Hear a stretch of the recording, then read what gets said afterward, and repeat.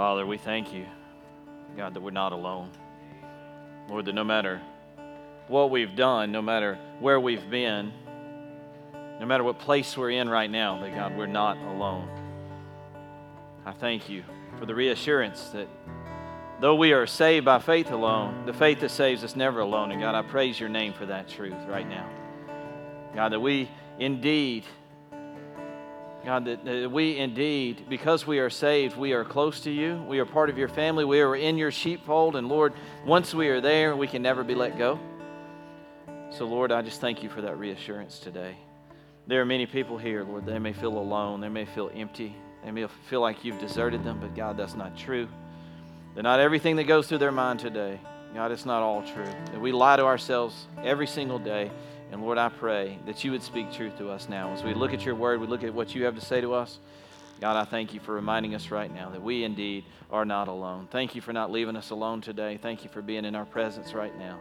Be glorified as we look at your word. In Jesus' name, amen. You can be seated.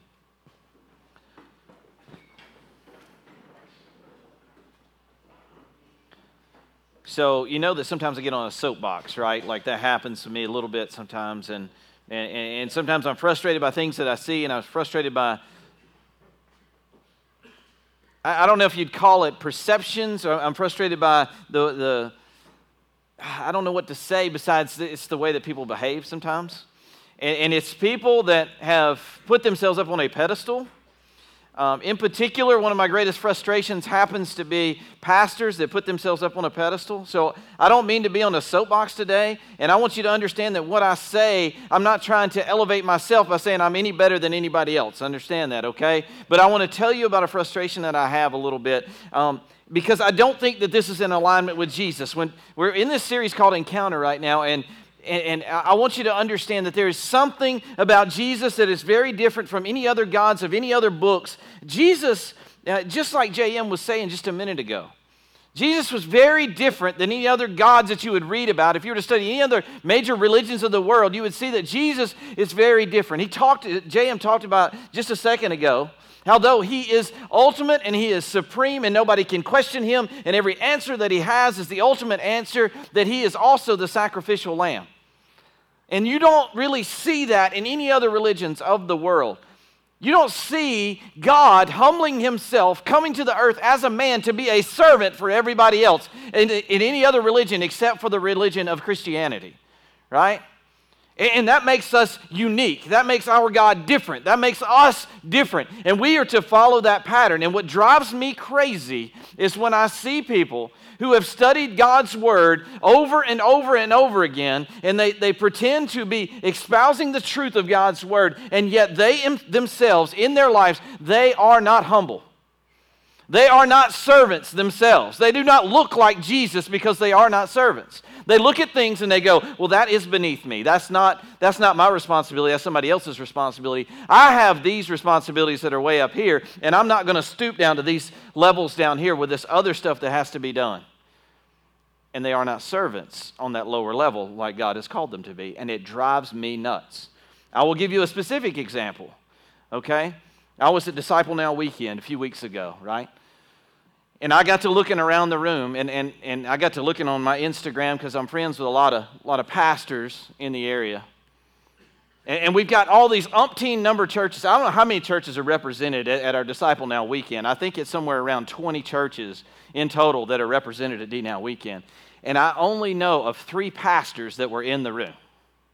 I know of plenty of student pastors that were in the room, of plenty of student leaders that were in the room, but I only know of 3. It was me and 2 other guys, one being Cody Hale and the other being Nathan Payne. And I know both of those guys were there because I saw the pictures that they took. I was looking around, see who I could spot, and those are the only 3 guys that I saw there. And I'm not saying there weren't others there because there may have been. But what I'm saying is this, is that I think that there are a lot of pastors that weren't there. And that drives me nuts, okay? That drives me crazy. Because I'm like, how can you serve other people? How can you be humble enough to be a servant of people and say, well, that's not my particular style of music. That's a youth thing, so I'm not really going to participate in that. That drives me crazy. Now, I will say this. I don't want to take Keith's responsibility and his role away from him, that he is our student pastor and he has a responsibility to our students, and that is absolutely his responsibility. But I am absolutely going to be there by his side so that if he is talking to somebody, he is praying with somebody, they have somebody else to go to, and that person's going to be me. Okay? I'm not trying to say that I'm better than other pastors. I'm not trying to say that. I'm trying to say that I want to be more like Jesus. I want to be like the way Jesus was. That if people wanted to be close to Jesus, Jesus wanted to be close to them. And I have students that wanted that relationship with me. Some of them are close to Keith, admittedly. Some of them are close to me, and I want to be there for them. Keith has no animosity towards me because some students may be closer to me. It's just the way God wired us, okay? But it drives me crazy that these pastors, they think, well, that's not really my responsibility. No, it's all your responsibility. Unless you're not a Christ follower, it's all your responsibility. And by the way, it's not just my responsibility, it's all of our responsibilities too. You understand that? That we're supposed to humble ourselves and be servants to one another. And that's the picture that we see in John's gospel today, in John chapter 13, where we'll be talking. We see Jesus.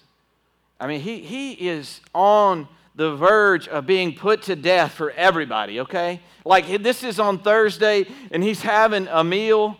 He's having what we call the Passover meal, the Last Supper. And we see Jesus here, and we see, man, he is about to die for everybody. Everybody that hates him. Everybody that's betrayed him. Everybody that has spit on him. He is about to die for them. His disciples. We're crying out loud.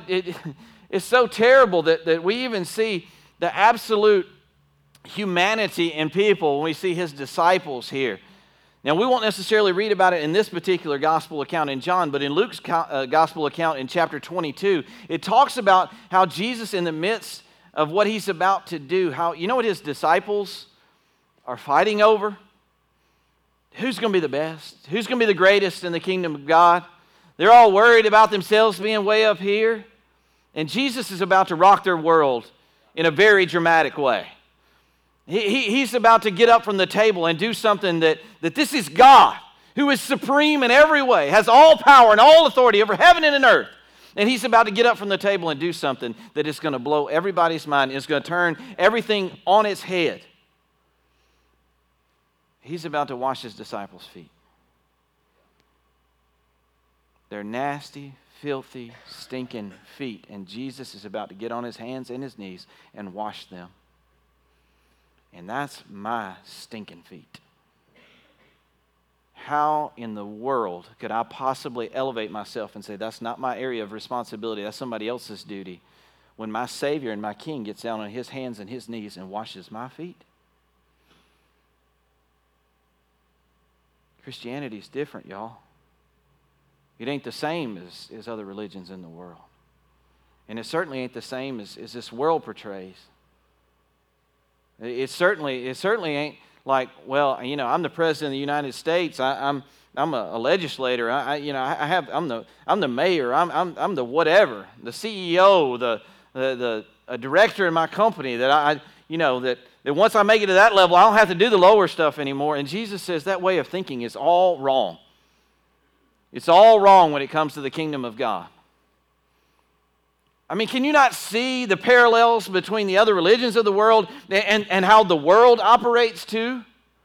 Like I know CEOs, I know directors in my company, vice presidents in my company that won't go to Walmart because that's beneath them. They're like, I'm not going to associate myself with those people. You know, I'll go to Whole Foods and do my shopping. I'm not going to Walmart because that's beneath me. If I ever get to that point, somebody shoot me or slap me in the face really hard. Willie, you got to slap me, okay? All right. Willie like, I can't slap you, Kenny. But really, it drives me crazy. I mean, I was talking to a guy that he's a senior director in our company, and I was talking to him about Walmart, and he was like, I don't really go there. I was like, what? You don't go to Walmart? Everybody goes to Walmart, dude. You know what I mean? They got stuff there that we need. I mean, you get a toilet brush and toothpaste and pork chops all in the same place. You know what I mean? Like, that's why I go to Walmart, because they got everything. Right, John? They got everything there. But he was like, I'm like, well, what do you do when you need toilet paper? Where you go, man? I mean, Whole Foods, it's like $68 for a roll of toilet paper. You can't do that. But there's this mentality in the world that, man, we get to this place and we're never supposed to go back down and we're never supposed to be on a lower level. It's like we just get there and we're good and we never have to go back down anymore. And that is exactly the opposite of what Jesus teaches. Exactly the opposite. So let's look at what it says in John chapter 13. Beginning in verse 1, it says this: before the Passover celebration, Jesus knew that his hour had come to leave this world and return to his Father. So he was about to die. He had loved his disciples during his ministry on earth, and now he loved them to the very end. I think this is important. So I think that what's going on here is John's telling us, like, he loved his disciples while he was walking with them, and now he's about to make the transition from this life to the next. And he's pointing out here that all the way through, there was no difference between his love for his disciples when he walked the earth with them and when he was to die for them. When he was hanging on the cross, that there was no difference between how he served them and how he loved them. It was time for supper, and the devil had already prompted Judas, the son of Simon Iscariot, to betray Jesus.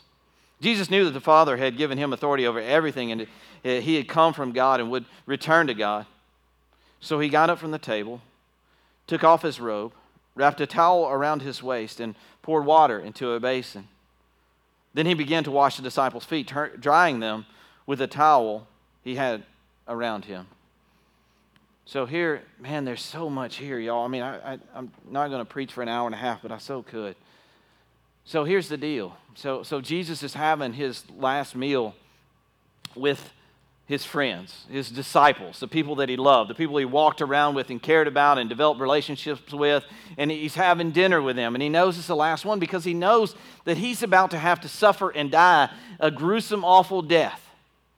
And he knows that this is the plan. He knows that was the whole reason he was created. That was the whole reason that he was born, was for the purpose of dying for all of humanity. And he knows this. And he knows what's about to happen.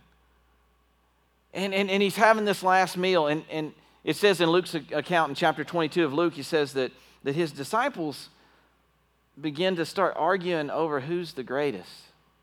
Like, who's the greatest in the kingdom? Who's going to be, where are you going to sit when the kingdom finally comes? How are you going to be elevated? What space are you going to have? What are your responsibilities going to be? Who's going to be the greatest? And the whole time they're sitting there with nasty feet, because in Israel in those days, man, it was dusty and it was nasty, and it was commonplace for them to wash feet when somebody came to dinner, because you don't want stinky feet at a dinner table, right? Like, I mean, because they always recline and they always lay down, you really don't want stinky feet around you. I don't want stinky feet around me anywhere, as a matter of fact. And it's even a little more gross when girls have stinky feet, but we won't go there. So, boy, that was a way out there, kind of. Yeah, anyway, so... But nobody wants stinky feet, right? And certainly in this day and time, feet would have stunk a lot worse because it was nasty. And it was customary for them to have their feet washed, and that was usually done by a servant when you came in for dinner, that they would have somebody there to wash your feet. And that was the servant's responsibility, to take care of that nasty responsibility, because they would wear, something just barely covering their feet, and they'd be covered in dirt and mud, and they didn't want that tracked around the house. Some people today, they're all about taking your shoes off when you enter into the house, which, that kind of always freaked me out, but that's cool if that's your thing. Like, you take the shoes off, I understand. You don't have to vacuum as much. I get it, all right? My grandparents were that way. We didn't have to necessarily. I didn't freak out if we walked around in shoes, but you saw everybody else with no shoes on. You're like, I guess I need to take my shoes off. I don't know what this is about. But anyway, so, we're not Japanese. Do we have to take our shoes off? So anyway, but we would take our shoes off at my grandparents' house, and I understand it's a cleanliness thing. And especially in Jesus' day and time, they would have wanted your feet to be clean while you're sitting down to dinner, because it would have been a very awkward situation when your feet are stinking and you're trying to eat some food, right? So here, nobody has taken that responsibility. Nobody has stepped up to the plate and say, I will do what nobody else will do.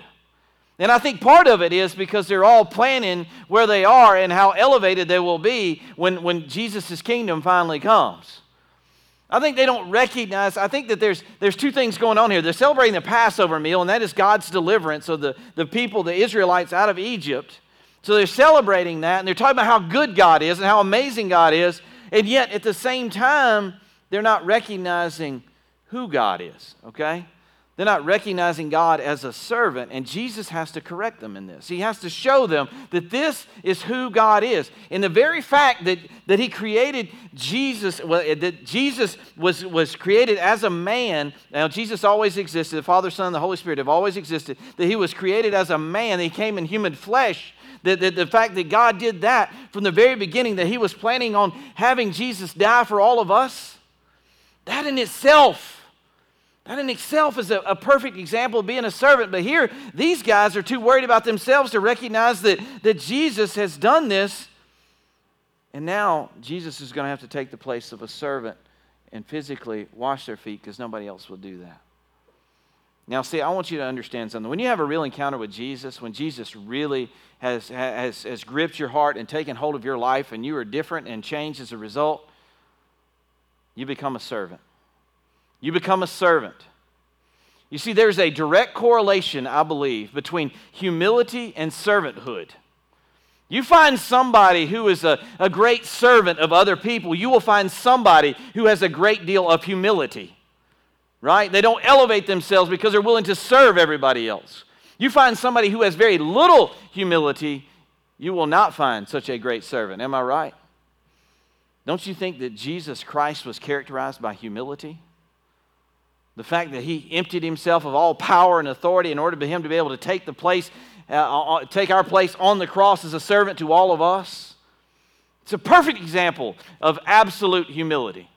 He was God, and he could have taken himself down off that cross anytime he wanted to and killed everybody on the earth in a split second if he wanted to. But instead, he allowed them to kill him. What more perfect picture of a servant can you get than that? That he laid down his life for the people that he loved. He laid down his life for his brothers. And it says here that Judas Iscariot, the devil had already entered him, and now he had his mind set to betray Jesus. And we look down on Judas, and we don't understand Judas, and we don't know why he would, having been there and seen all the things that Jesus had done, all the miracles that he had performed, how in the world could this guy possibly betray Jesus and turn him over to people that he knew were going to kill him? He knew that ultimately Jesus was going to be killed as a result of him turning them over. So how could that dude be like, seeing that was going to happen and seeing all the things that Jesus had done and the fact that he was the Son of God, how could he possibly betray him like that? And I have to ask the same question of myself every day. I want to look down on Judas and say, man, I don't get how he could behave that way. I look down at myself sometimes and go, I don't know how you could behave that way. We look at Judas's kiss like the ultimate betrayal, but we do that every single day. We look at Judas's kiss. How could you do that? I look at myself and the things that I do, and I think absolutely the same thing. How could you do that? Knowing Jesus, knowing how he is, how good he is, and the fact that he is God, how could I possibly do that to him? But this is the part that kills me, y'all.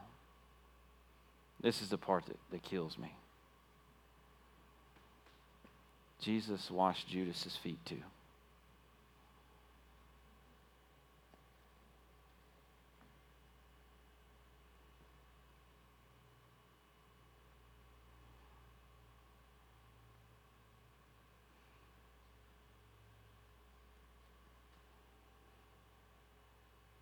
That's me. It's all of us. We rebel against God. We spit in his face of the things that we do. We have no desire to talk to him, no desire to listen to him.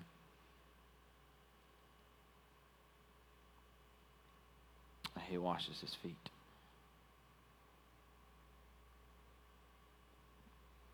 There's no other God like that. There's no other Savior like that. If it doesn't tear you to pieces, thinking about your Savior washing your feet, There's something wrong inside, y'all. He knew Judas was going to betray him. He knew that things had already been set in motion, and he knew what was going to happen, and he washes his feet anyway. When Jesus came to Simon Peter, Peter said to him, "Lord, are you going to wash my feet?" I can imagine Peter is in turmoil here going, "I can't imagine, Jesus, that you're going to wash my feet. I know who you are. I know what power and authority you have. Are you going to wash my feet?" And Jesus replied, "You don't understand now what I'm doing, but someday you will." "No," Peter protested. "You will never, ever wash my feet." Jesus replied, "Unless I wash you, you won't belong to me." This is very important. Peter exclaimed, "Then wash my hands and my head as well, Lord, not just my feet." Jesus replied, "A person who is bathed all over does not need to wash, except for the feet to be entirely clean. You, disciples, are clean, but not all of you." For Jesus knew who would betray him. That is what he meant when he said, "Not all of you are clean." Now, I want you to understand something here. Peter says, "Jesus, there's no way you can wash my feet. There's no way you can wash my feet. That's unacceptable. It's unacceptable that you would do that. Knowing what authority you have and the abilities that you have to perform miracles that are beyond comprehension, there's no way that you can be allowed to wash my feet." And Jesus rebukes Peter right here. He says, "Listen, unless you let me do this, you're not one of mine. You're not one of mine." Can you believe that?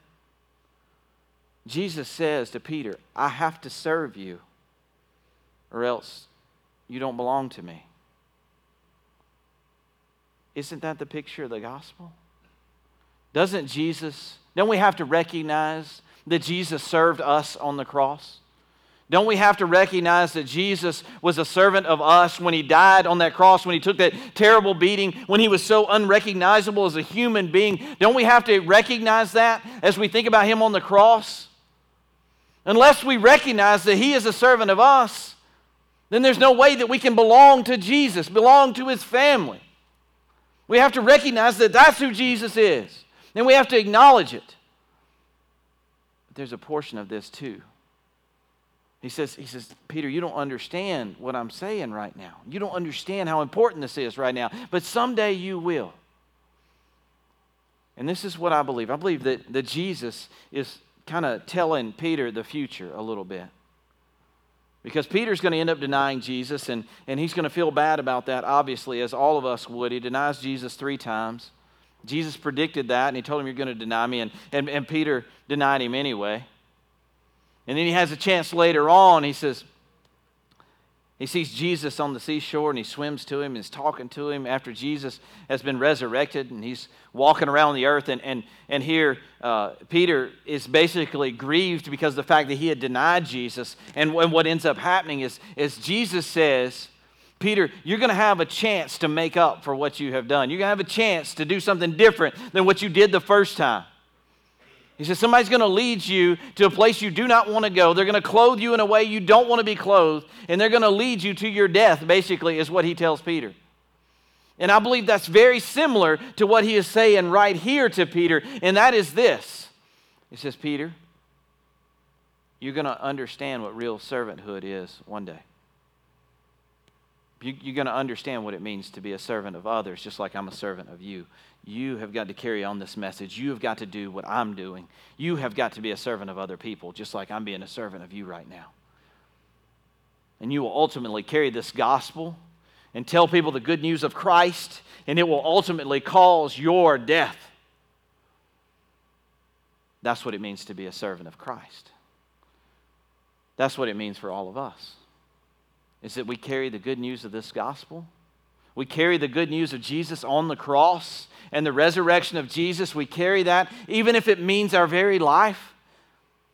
That's what it means to serve. That's what it means to love other people.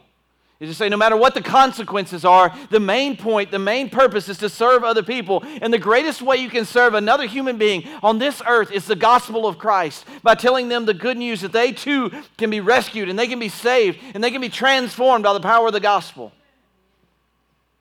It's the greatest way you can serve somebody else.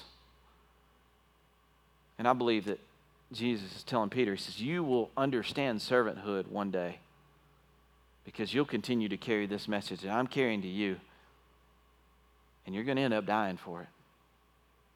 It's going to end up costing you your life.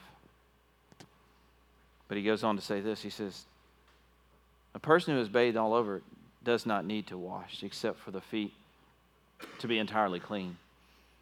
And you disciples are clean, but not all of you. What is Jesus saying here? See, Peter said, Jesus, if you're going to make me clean,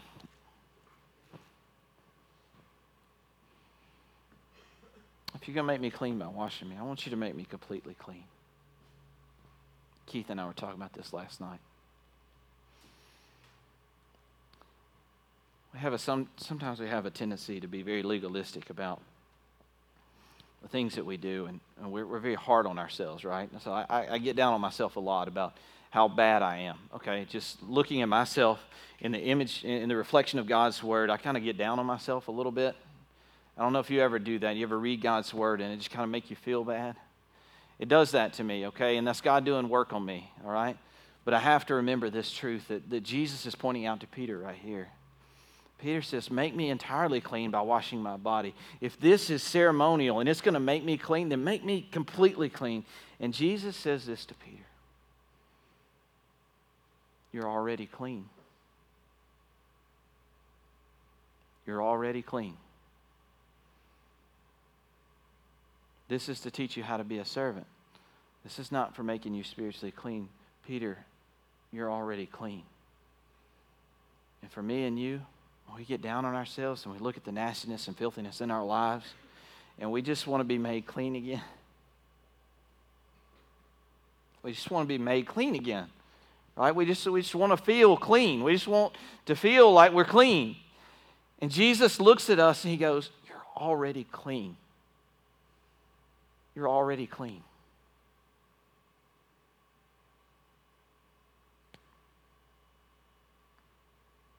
I can't even wrap my mind around why he would want me to be clean. And all the things I do that are against God, all the things I do that are despicable. And Jesus looks at me and he says, you put your faith in me, you've trusted me for who I am, you're already clean. You're already clean. After washing their feet, he put on his robe again and sat down and asked, you understand what I was doing? You call me teacher and Lord. And you're right, because that's what I am. And since I, your Lord and teacher, have washed your feet, you ought to wash each other's feet. I have given you an example to follow.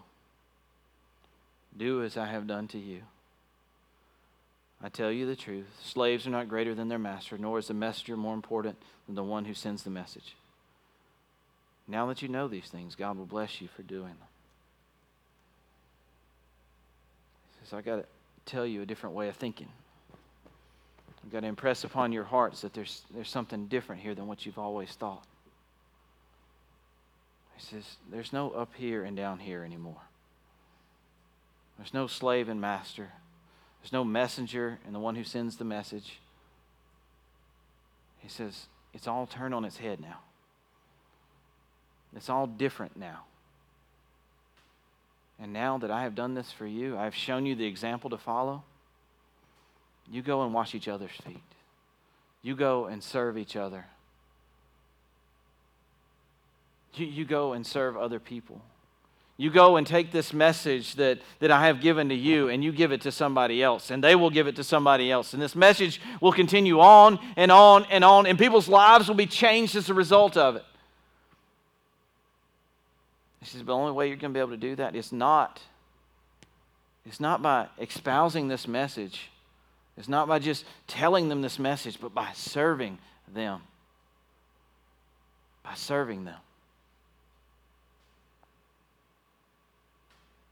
I know a lot of great men of God that preach some amazing messages. And man, it is moving and it is stirring.